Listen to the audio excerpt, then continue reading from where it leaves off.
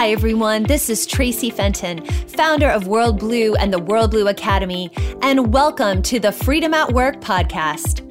I'm here to teach you how to think with a freedom-centered mindset, thrive as a freedom-centered leader, and finally, how to build a freedom-centered culture for your team or workplace. This podcast is about answering one key question. How can you, as a leader, use freedom rather than fear to unleash the full potential of individuals, teams, and organizations in order to achieve breakthrough results and change the world for the better? If you want to explore the answers, then you're in the right place. Let's get started.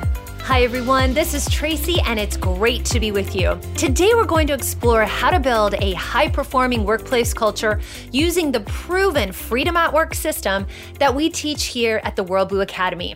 But first, let me ask you a few questions. Does this sound like you? Does your workplace struggle with low energy, poor performance, and disengagement?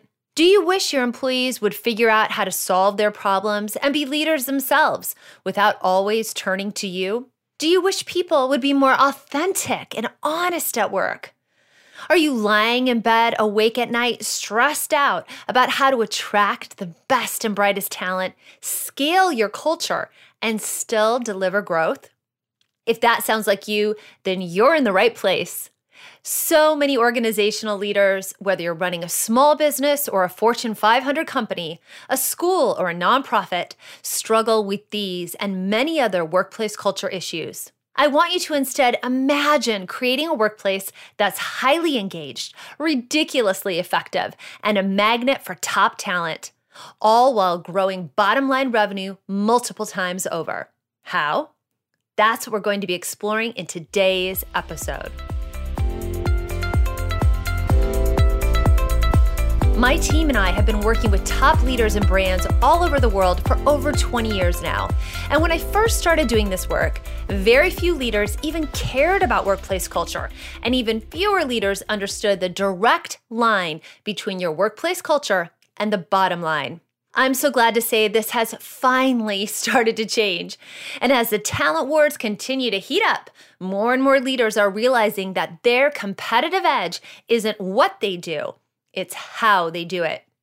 I think that most organizational leaders want lower turnover, more innovation, higher levels of engagement, more trust, greater productivity and efficiency, and overall less stress in their workplaces. But the problem is how I see organizations trying to achieve these goals. Most leaders think that they are addressing these culture problems when they do at least one of these three things. First of all, I see leaders trying to build high-performing workplace cultures through perks and incentives. They offer things like dress down Fridays, bring your dog to work, nap rooms, free lunch, free beer, foosball tables, yoga classes, free tickets, lunch with the boss. You get the idea. The second way I see leaders trying to build high-performing workplace cultures is through technology.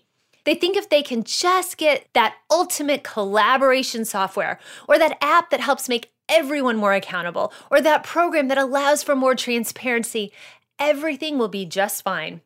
The last way I see leaders trying to build a high-performing workplace culture is by trying to hire it. It's so easy to think if you just hire the world's most perfect C-suite leader or manager, everything will be saved. Now, don't get me wrong, I think perks can be great for some things. I'm a huge fan of technology that democratizes power and increases transparency and accountability. And I do believe that having a high self-worth CEO or C-suite can get you on the right track to building a high-performing workplace culture.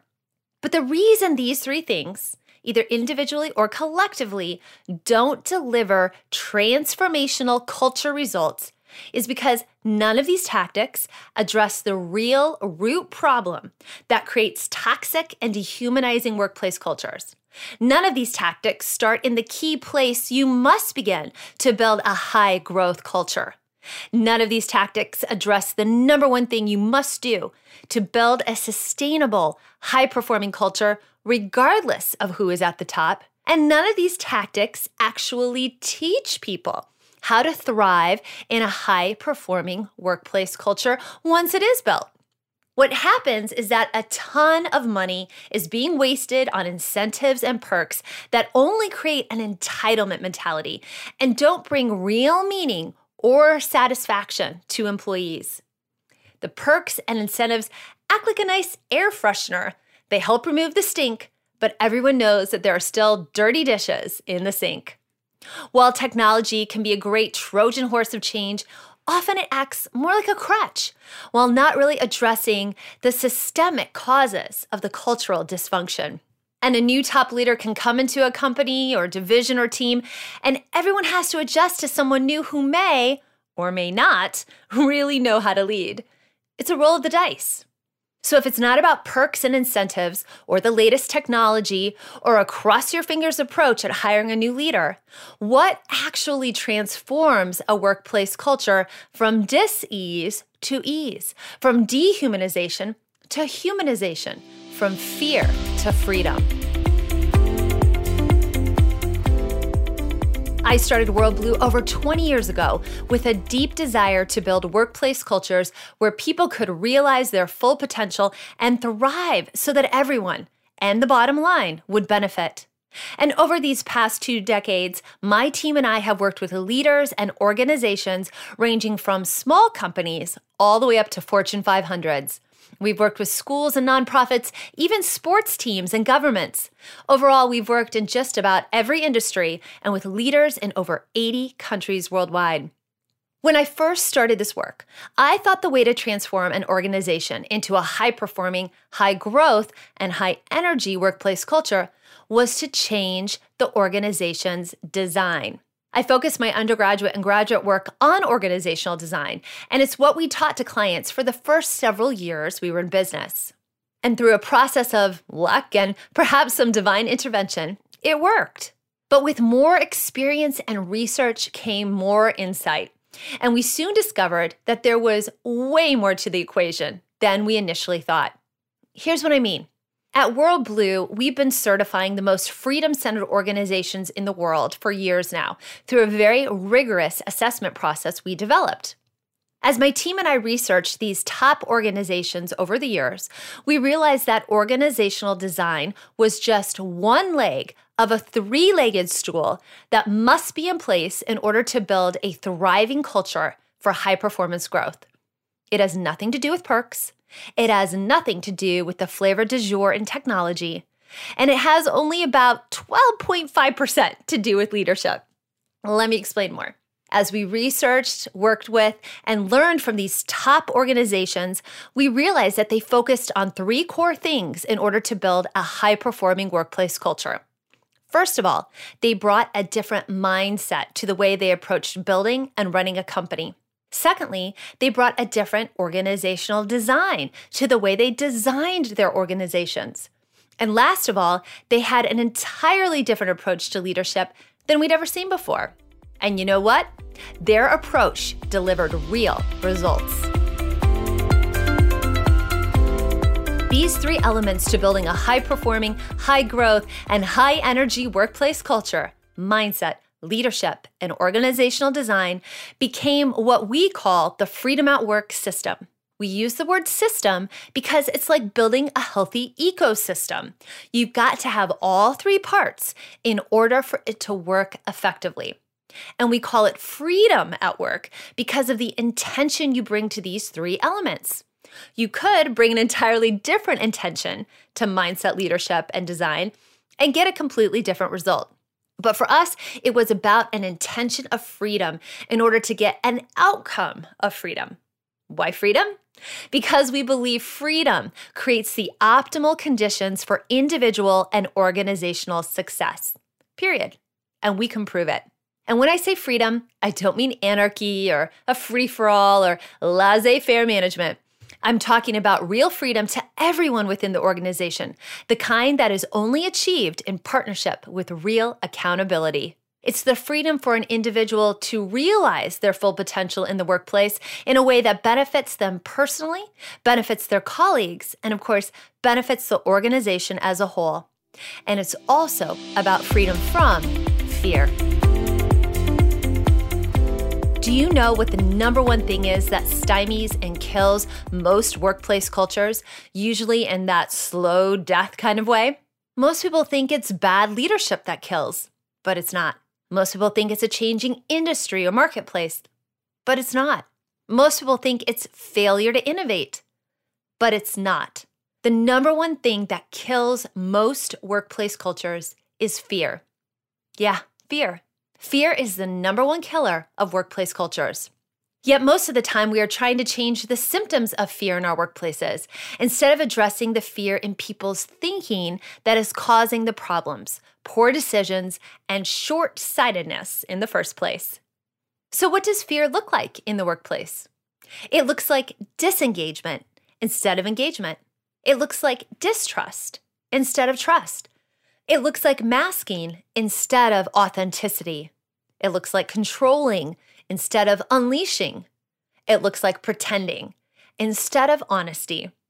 Does this sound familiar to anyone? Can I get an amen? And the problem is that fear costs us money, big time. All the brain research says that when we are in a state of fear, the peripheries of our brain shut down and we become myopic. We literally get tunnel vision and we end up making really bad decisions. We end up only addressing the short term rather than looking at the long term. And we end up being far less creative, innovative, and visionary, unable to adapt fast enough to the needs of a changing market. And all of that fear makes us not so fun to be around either. So what do high-performing workplace cultures do differently? Well, they address the fear and they choose freedom instead. And that starts with leaders bringing an entirely different mindset to the way they build, manage, and lead their organizations. This is where you must start if you want to build a high-performing workplace culture. You must start with a freedom-centered rather than fear-based mindset. I have leaders coming to me all the time asking, how do I motivate my employees? How do I get people to engage more? How do I stop all the drama? All of those issues and many more are the result of fear. So how do you shift your mindset from fear to freedom? First of all, we must acknowledge that it is fear and not something else that's creating 99% of our workplace problems. So often we just think it's that person or that process or that circumstance that needs to change instead of recognizing the mindset of fear that is driving the action, behavior, or bureaucratically maddening process. But what's underneath all the problems is a mindset of fear. So we have to ask ourselves, what would we do if we weren't afraid? How would we solve that problem? How would we take that next step? How would we engage with others if we got really honest and addressed the fear in our thinking and exchanged it for freedom and possibility? That's what the top leaders of freedom-centered organizations do. They bring an entirely different mindset to their organizations, a mindset of freedom, not fear and control. So the starting place is vastly different than most organizations. And when you begin from the right place, you end up in the right place. This is what we teach leaders all over the world how to cultivate in themselves and in their employees a mindset of freedom, not fear. So the first part of the Freedom at Work system is mindset. Now let's talk about the second part of the Freedom at Work system, which is organizational design. Now there has been and always will be many different theories and methods of organizational design. The problem is that most of them don't address the mindset you have to first have in place in order to practice the method and have it work. Also, most other organizational design methods are practice-based instead of principle-based and are therefore not scalable or adaptable to different size organizations, industries, or geographies. There are really just two main organizational design systems: command and control, or organizational democracy. One is designed to control, the other is designed to unleash. One is designed to limit, the other is designed to cultivate. One is designed to hide dysfunction, the other is designed to uncover dysfunction. One is designed to create fear, The other is designed to mitigate fear. Any other model out there is either some diluted or prescriptive version of these two main organizational models. Most of us know that despite democracy's founding centuries ago, the dominant model of organizational design, whether that design is of a company or a country, has continued to be the top-down pyramid command and control-based model. However, with more and more advances in every area of life, we've seen how the command and control model repeatedly falls short. It's not adaptive to today's fast-paced and interconnected world and global marketplace. It's not appealing to top talent to want to work in it. And it's proven to be too slow, inefficient, and quite frankly, dehumanizing. Command and control organization has had its day. I mean, you don't see a lot of people rising up in rebellion so that they can have more command and control leadership in their lives. You don't see people risking their lives to cross an ocean on a tiny boat for more command and control. And you certainly don't see people giving up time with their family, their sense of well-being or dreams to work in a more command and control workplace. No, absolutely not. What do people risk it all for, fight for, and stand for, and have done so for thousands of years worldwide? Freedom. And what's the framework for freedom? Organizational democracy. This podcast episode continues in part 2. Thanks everyone for tuning in to today's show on freedom at work. If you like what you heard and you're interested in finding out if you're a fit to work with World Blue, here's what I invite you to do next. Head on over to worldblue.com/call. That's world and then blue without an E, BLU, and book an appointment to speak with our team. We'll get on the phone with you for about 45 minutes and explore how to help you develop a freedom-centered mindset, thrive as a freedom-centered leader, or build a freedom-centered workplace culture. Remember, living, leading, and working in freedom rather than fear in order to unleash your full potential does not happen by itself. You need expert guidance to make it happen. We have over 20 years of experience working all over the world with top leaders and brands, from small businesses to Fortune 500 companies, helping them achieve results with our proven methods and courses. To see if we can help you do the same, head on over to worldblue.com/call and book a call with our team now. I'm Tracy Fenton, and I can't wait to connect with you soon.